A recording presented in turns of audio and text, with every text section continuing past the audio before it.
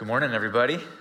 Good morning, and good morning to folks down the hall in Blend and Amped and out in Roane County and down in Bearden. I got friends down there too. So we're together this morning wrapping up our series in Psalm 23, Life on Full. You just heard it read for you there. Listen, first of all, I hope you had a great Thanksgiving. I hope you had delicious food. There's some folks there's some sort of anti-turkey movement going on right now. People who are downplaying the deliciousness of turkey. So whatever you had for Thanksgiving, I hope you enjoyed it. I hope you're with people you enjoyed being with. Turkey is good. It's not my favorite food. It's good. My favorite food is tacos. We don't have tacos traditionally at our house on Thanksgiving. If you do, more power to you. The best tacos I've ever had, by far the best tacos I've ever had, are at this little roadside stand, southwest of Tijuana, Mexico, maybe 45 minutes from the border or so, at a little town called La Gloria, and right by the side of the road is a little taco stand called Tacos La Gloria, and they're the best tacos in the world. I challenge any tacos to compare with these tacos. They make the tortillas. Like the tortillas have been made seconds before your taco gets made. It's out of this world good. And I used to go down there pretty regularly, and so I'd get to have tacos, once a year, every other year, something like that.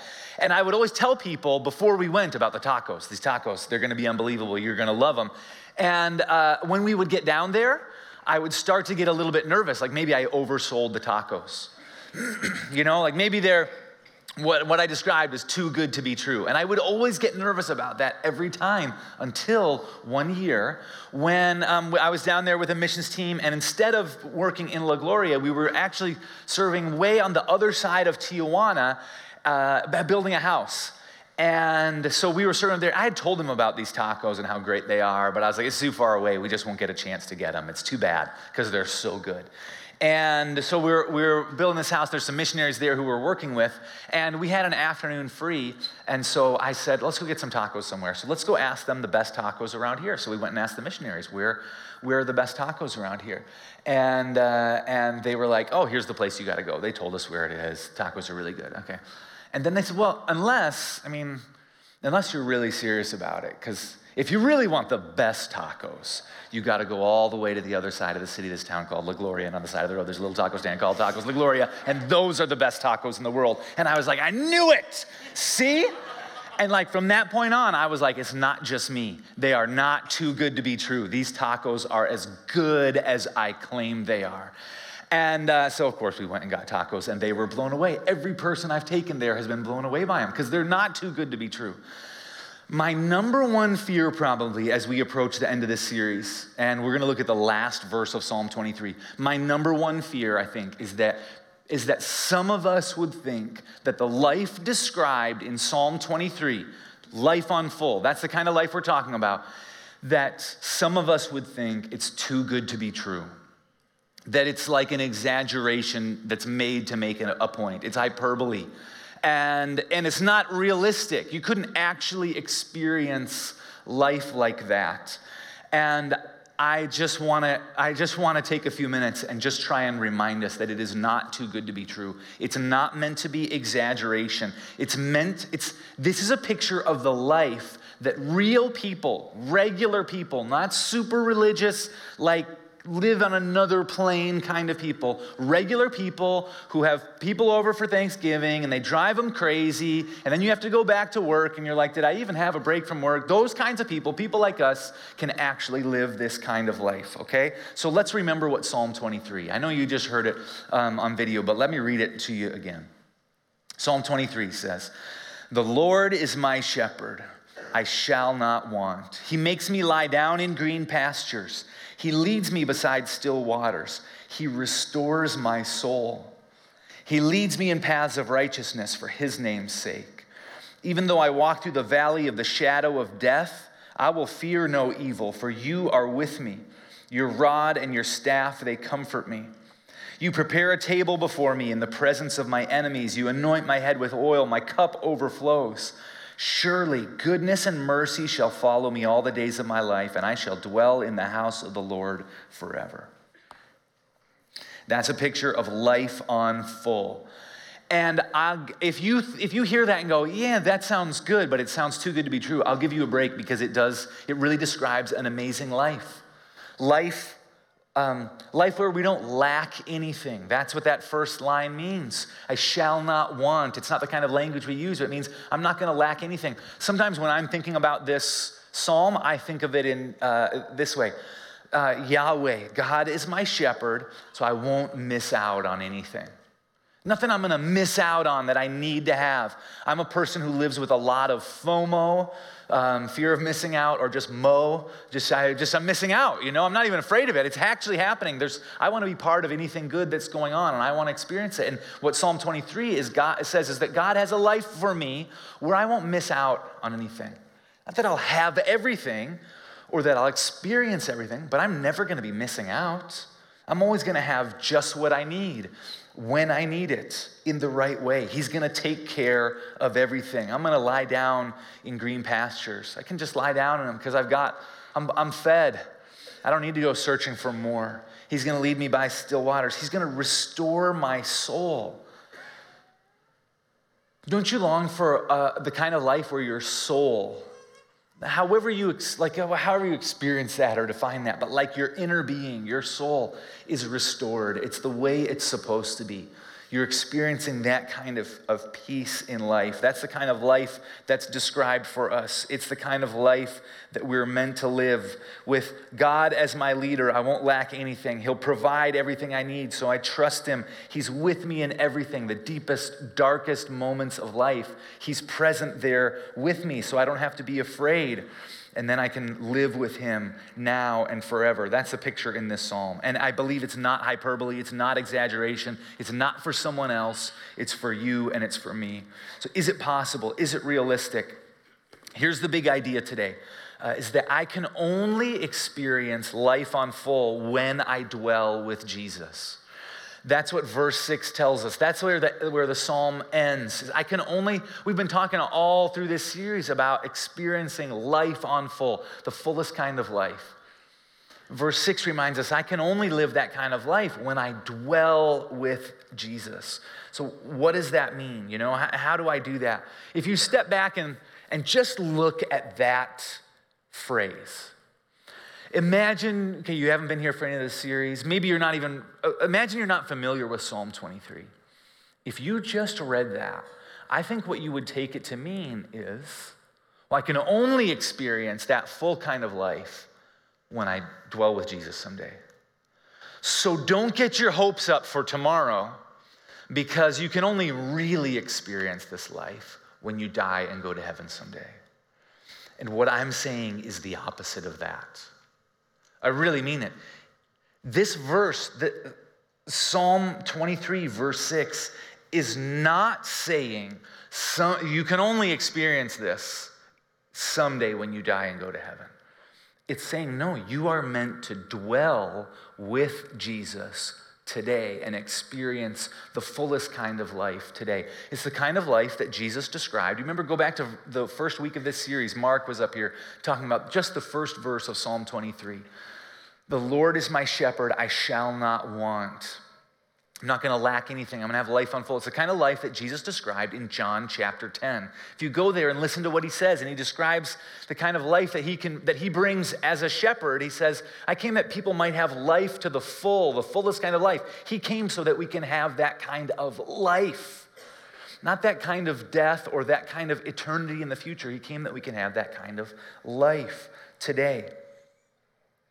That's what the life that's described here is meant to be. To dwell in the house of the Lord forever is actually not about heaven someday. It's understandable that we take it that way. Because of that phrase, we use this psalm a lot at funerals, and that's great. But this is not primarily about someday in heaven. Yes, of course, God's people are going to live with him for eternity in his presence. Of course, he loves us. He's not going to leave us behind. He's going to bring us to be with him for all eternity. But the phrase that we find here, the house of the Lord, throughout the Old Testament, when that's used, it's used to describe not where God is far away in a heavenly place.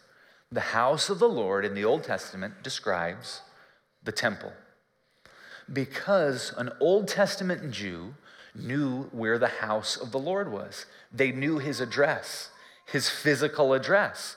They said, I know the place. I can walk you over to where the house of the Lord is, the place where he lives. He's in there. And they'd take you to the temple in Jerusalem, up on the Temple Mount. And they'd take you up to the temple, and maybe you'd go in the outer gates, and then they'd go there in the Holy of Holies. That's where he lives. So when they spoke of the house of the Lord, they were referring to the temple, to the place where heaven meets earth, where God's presence was known on the earth.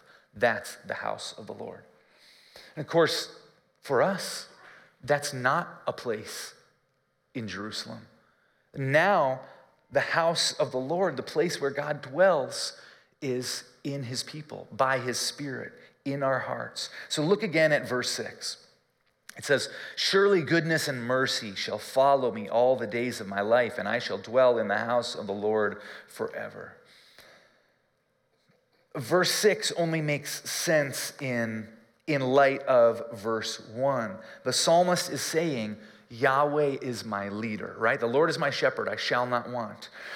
Yahweh is my leader, and because of that, I have everything that I need. And so I want to live in his presence every day, experiencing his goodness and his love. Goodness will follow me all the days of my life. Steadfast love. That word that's translated mercy is also translated steadfast love. The goodness of God, the steadfast love of God is going to be with me wherever I go every day of my life, and I'm going to dwell in the house of the Lord forever. Now, this is a psalm of David. You know, David was a shepherd who became king. If you look at Psalm 23, that's really the path that it takes. It starts in the fields. The Lord is my shepherd. It starts out there in the field. The Lord is my shepherd. And the psalmist is saying, but I want to go from being a shepherd, from being with God in the field to being in his house, in his presence, where he resides in the temple. So what does that mean, to dwell with God? What does it mean if the only way you experience life on full is by dwelling with Jesus? I need you to raise your hand on this one, wherever you are. I need to know, who's a non-dog owner? You don't have a dog living in your house. Okay. Good. I used to be like you. For a lot of years of my life, I didn't have a dog. And you know what I thought? I love dogs. We got a dog. His name was Scout, a lab shepherd mix. And you know what I realized? I love other people's dogs. That's what I discovered. I do love dogs. I love other people's dogs. And it wasn't that I didn't love Scout.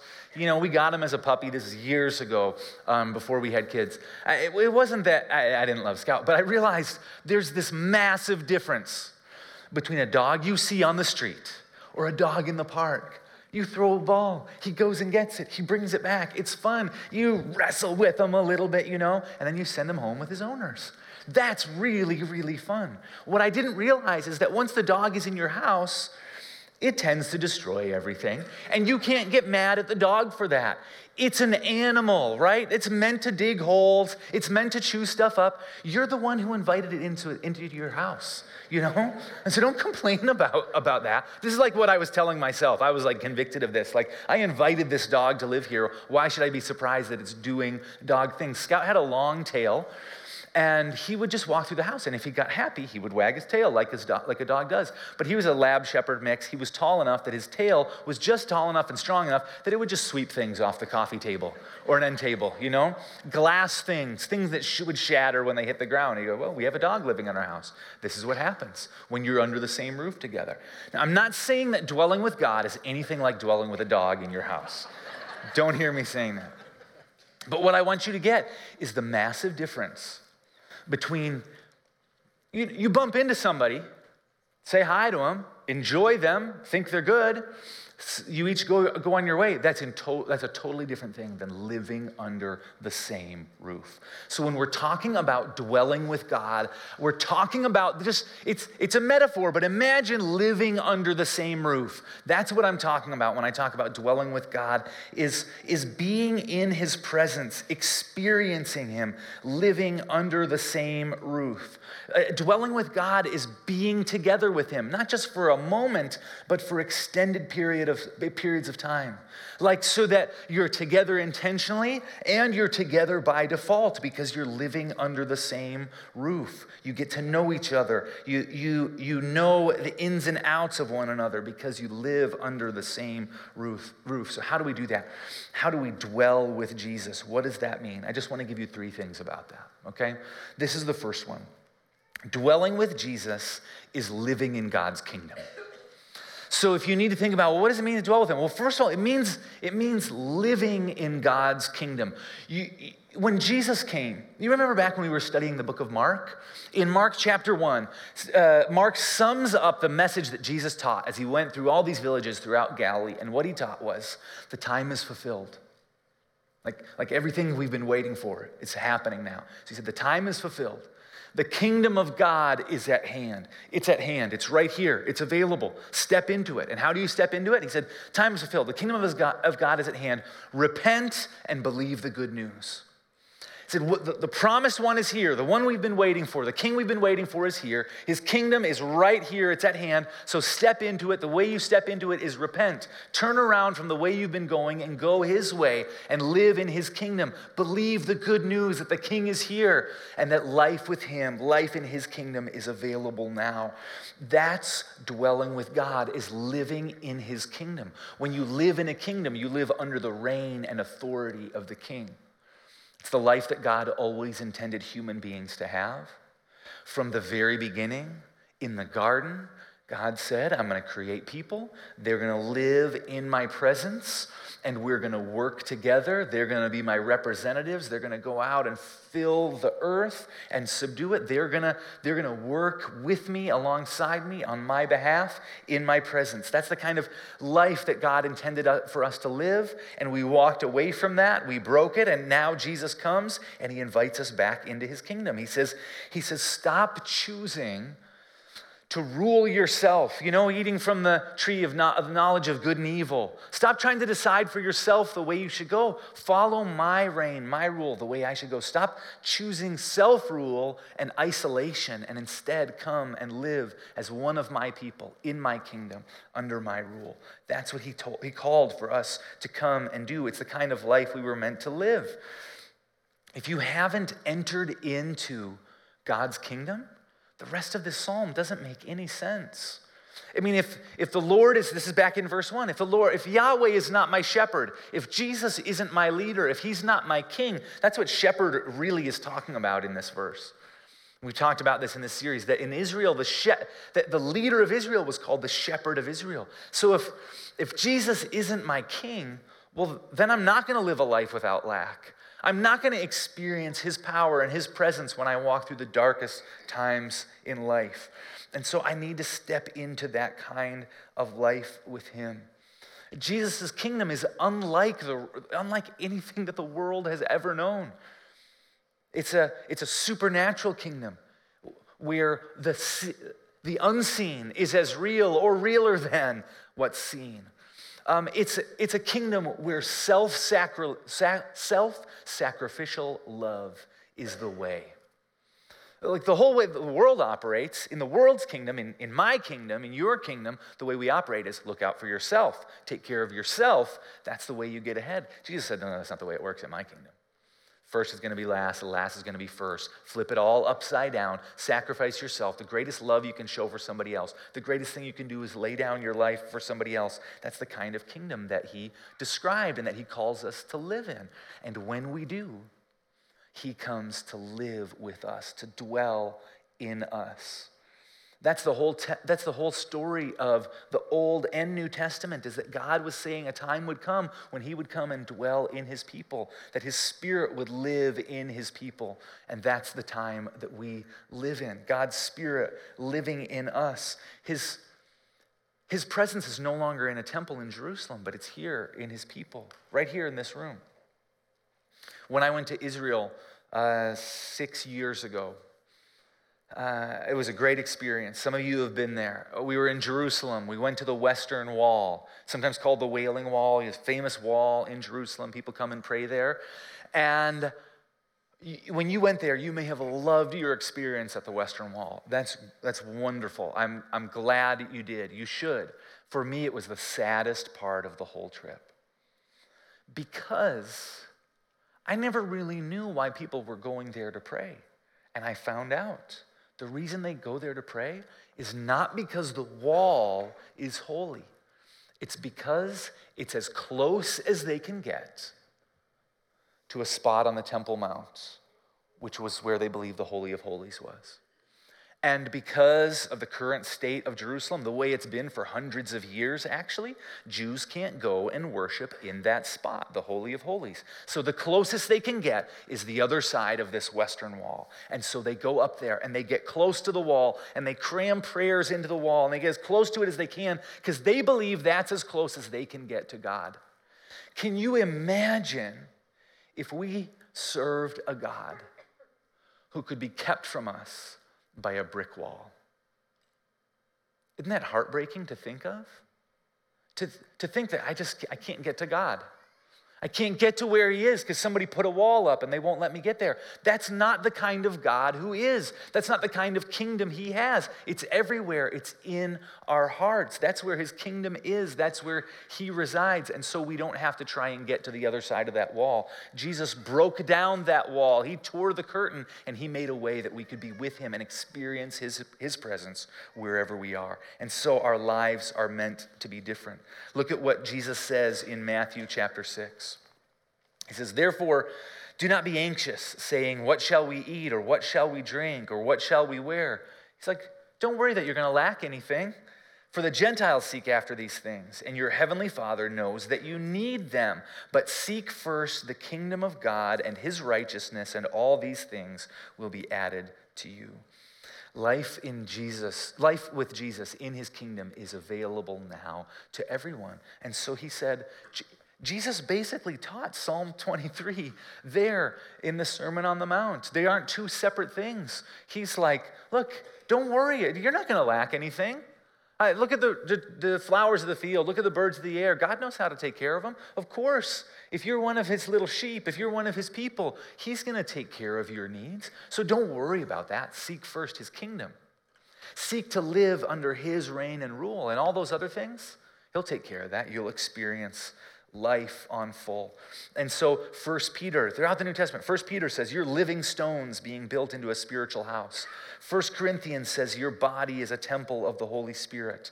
God is dwelling in his people now, in his kingdom. So let me say, if you have not stepped into the kingdom of God, if you've not experienced that, if you've not entered into his life with him, don't wait. Do that. Step into his life and experience life on full.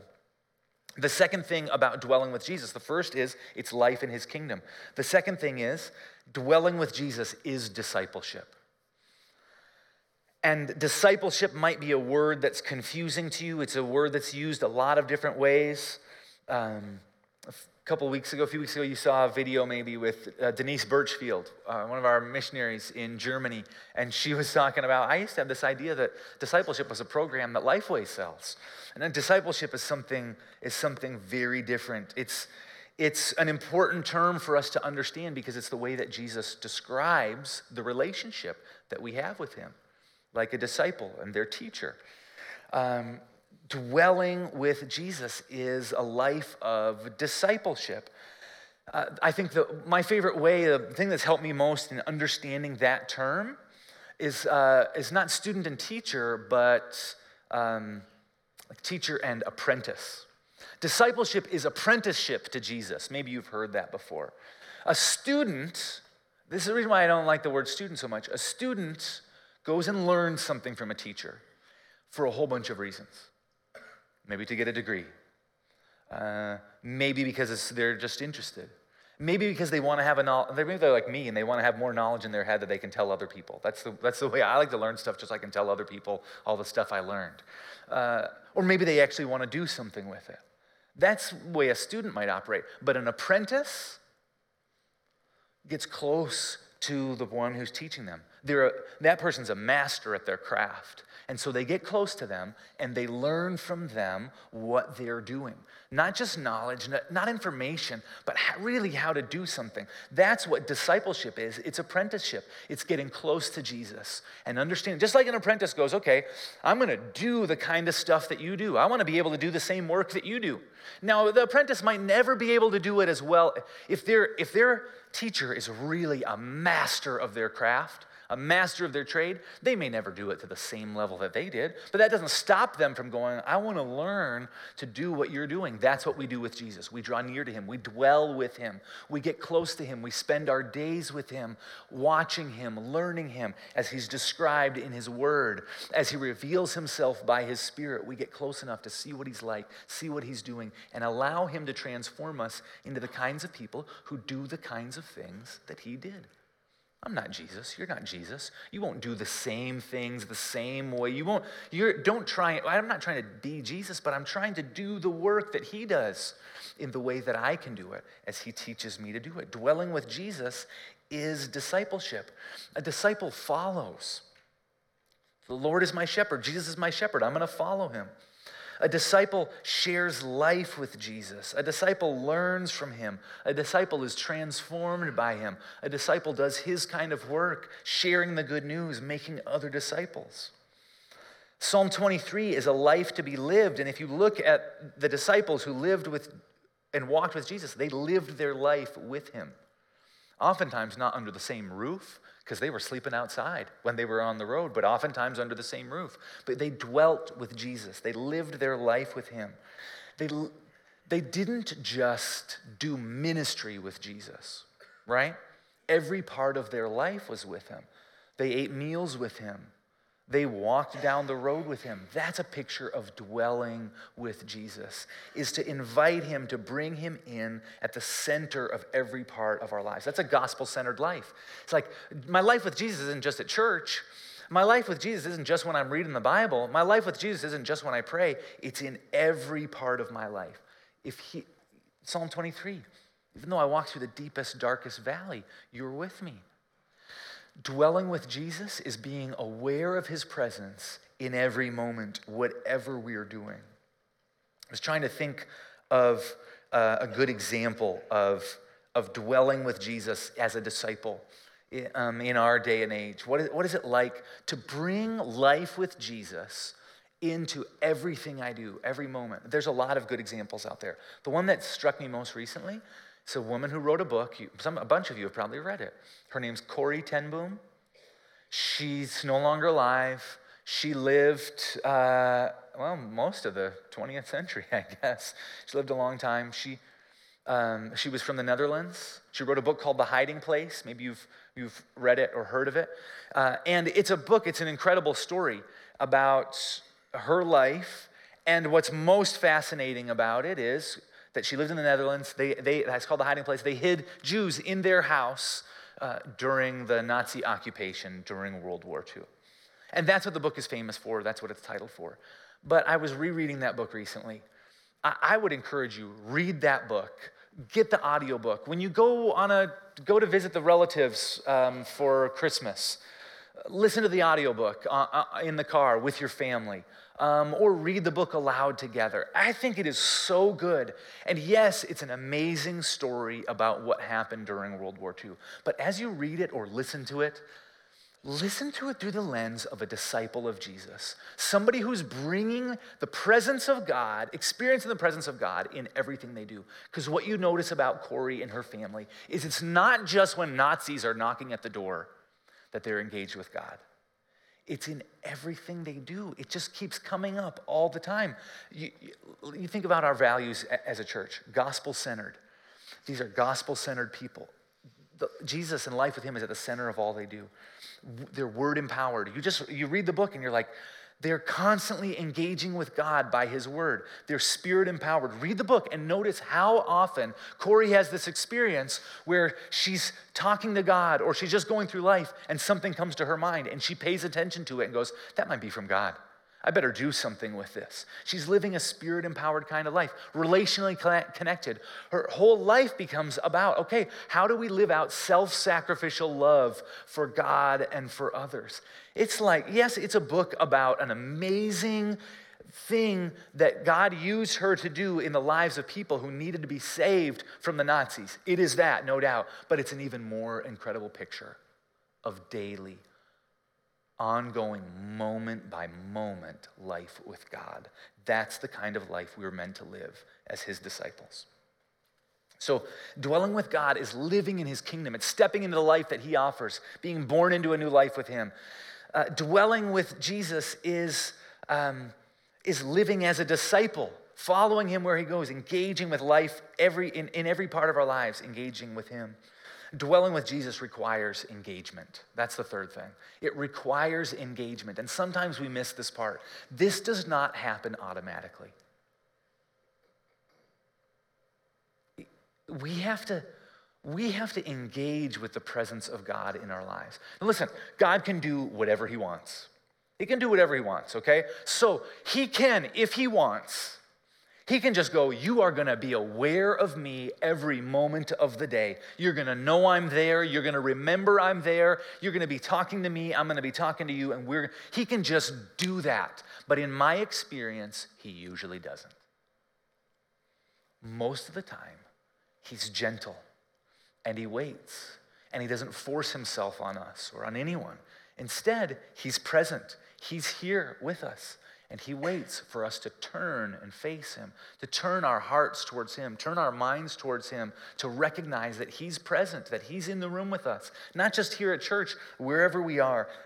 He waits for us to engage with him, and that takes action.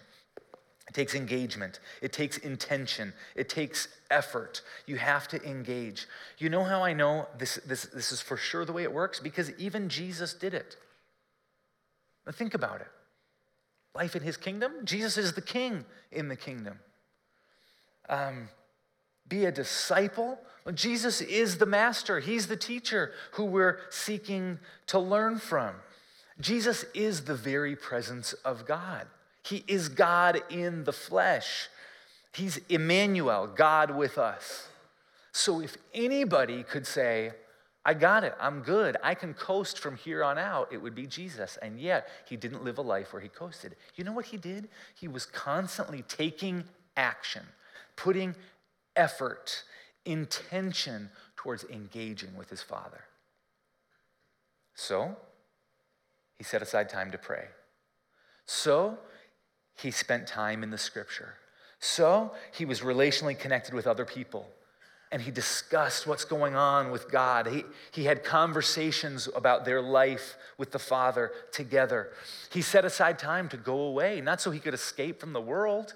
Being with God isn't about escaping from the world. No, he would go set aside time to be alone with the Father, and then he would come and live that out with all the people who were around him. Jesus lived an intentional life of taking action to engage with God. If he has to do that, then surely I have to do that. And that makes some people nervous. They go, well, wait a second. If I'm taking action on this, if I got to do some work, that's the way the Bible describes it. Paul calls it work. Work out your salvation with fear and trembling. Run the race marked out before you. Paul says, I beat my body. I work. I discipline myself. Some people get nervous and go, if you're talking about work and taking action, are you talking about somehow earning your salvation, earning favor with God? I'll remind you of something I've reminded you of before. Dallas Willard, who we've quoted a lot in this series because he wrote a great book on Psalm 23 called Life Without Lack. He, rather well-known, says this: grace is not opposed to effort, it is opposed to earning. Earning is an attitude, effort is an action. Grace isn't opposed to effort, to the action of going after, pursuing God, pursuing his presence. It's opposed to earning, this idea that somehow I need to prove myself worthy. I'm not worthy. There's nothing for me to prove with God, but that doesn't mean I don't take action to be near him. And so we ask, so what we should do, what I hope you'll do is say, okay, what can I do? What would help me engage with Jesus? What would help me dwell with Jesus? Not throughout the week, but throughout the day. I don't know about you, but for me, and again, when we talk about life without lack and this full kind of life, it's not about, can I do more stuff to get God to do what I want? That's not it. But if this full life is life in his presence, then we've got to figure out, how do I make sure I'm experiencing his presence? Not so I'm working harder to do more work, but so I'm experiencing him more. That's what we want to go after. And it does require effort. It requires a plan. It requires me to go, okay, I can't wait until next Sunday. I can't, I'm speaking for myself. I can't wait until next Sunday. I will forget about God and what he's doing, and I will do my own thing if I just try and coast.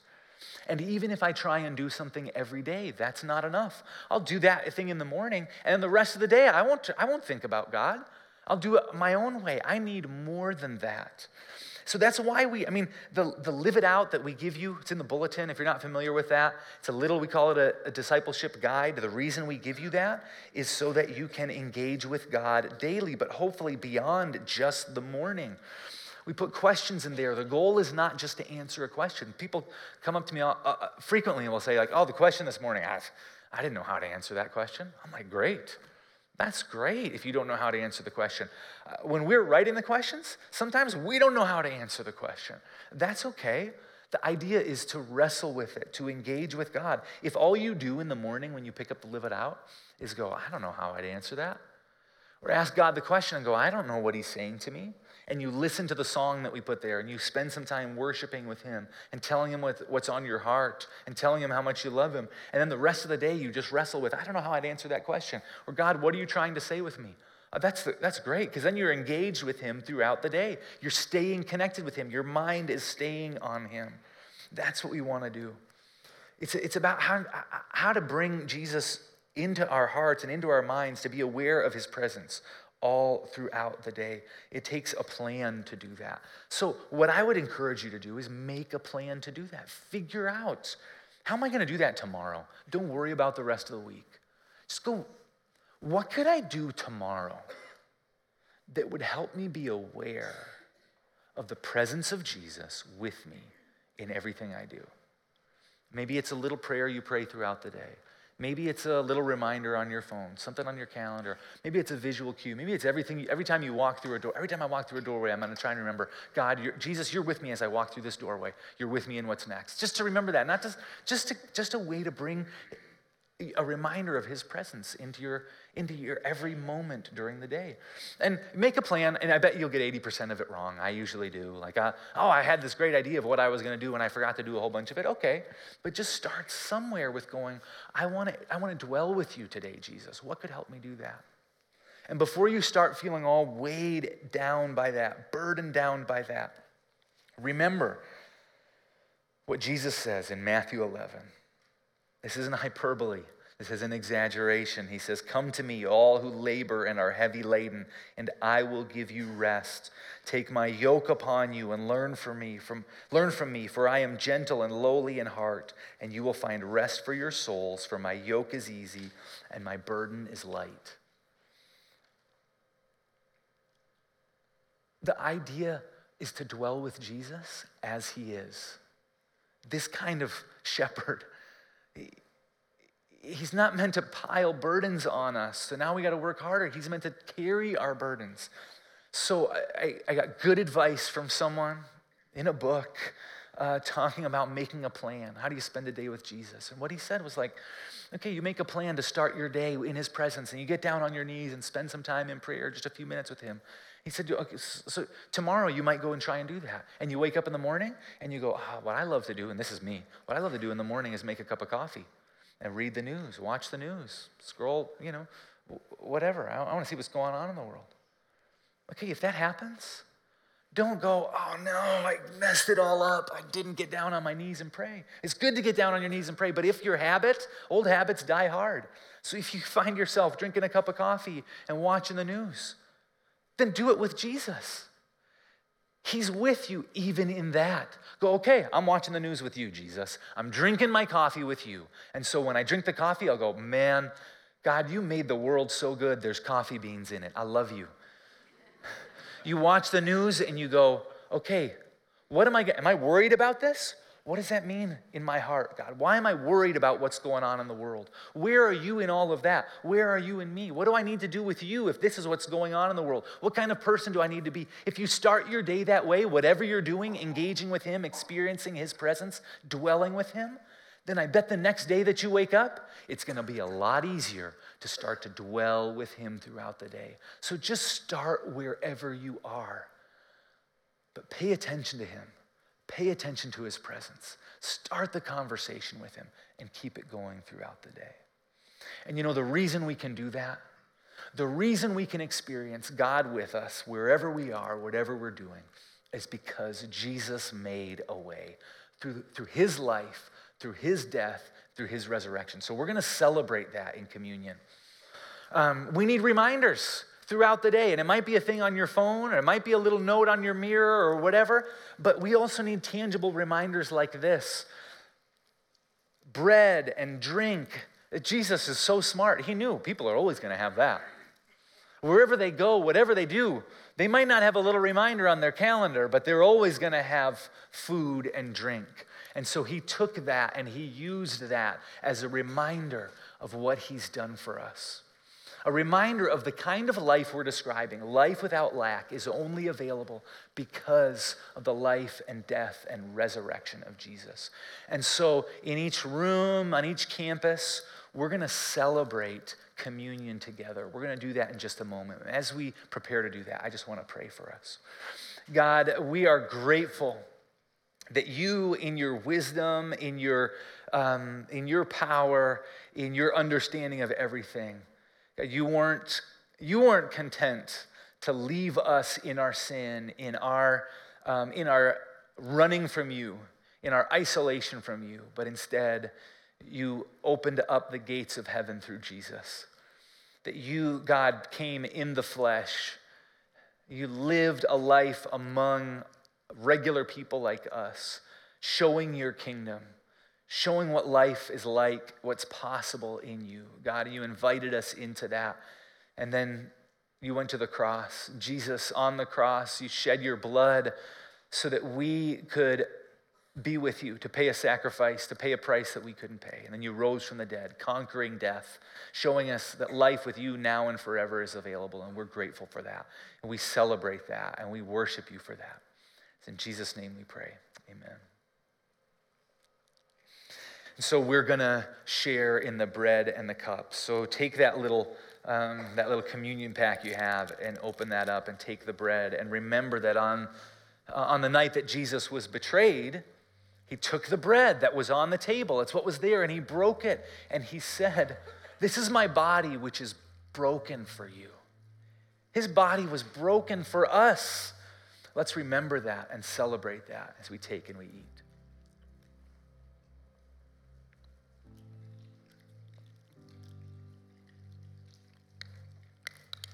And then after dinner, there were drinks on the table. And so Jesus took a cup. They didn't understand what he was talking about, but he said, "This cup is a new covenant in my blood."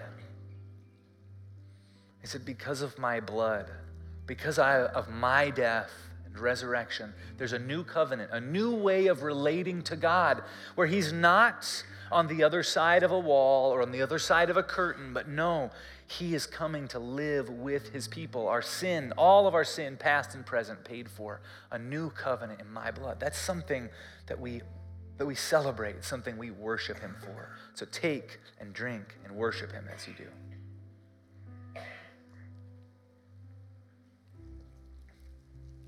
God has been so good to us. He's made a way for us to experience life in his presence, to dwell with him now and forever. We want to worship him for that. Would you stand up on your feet? We're going to worship him.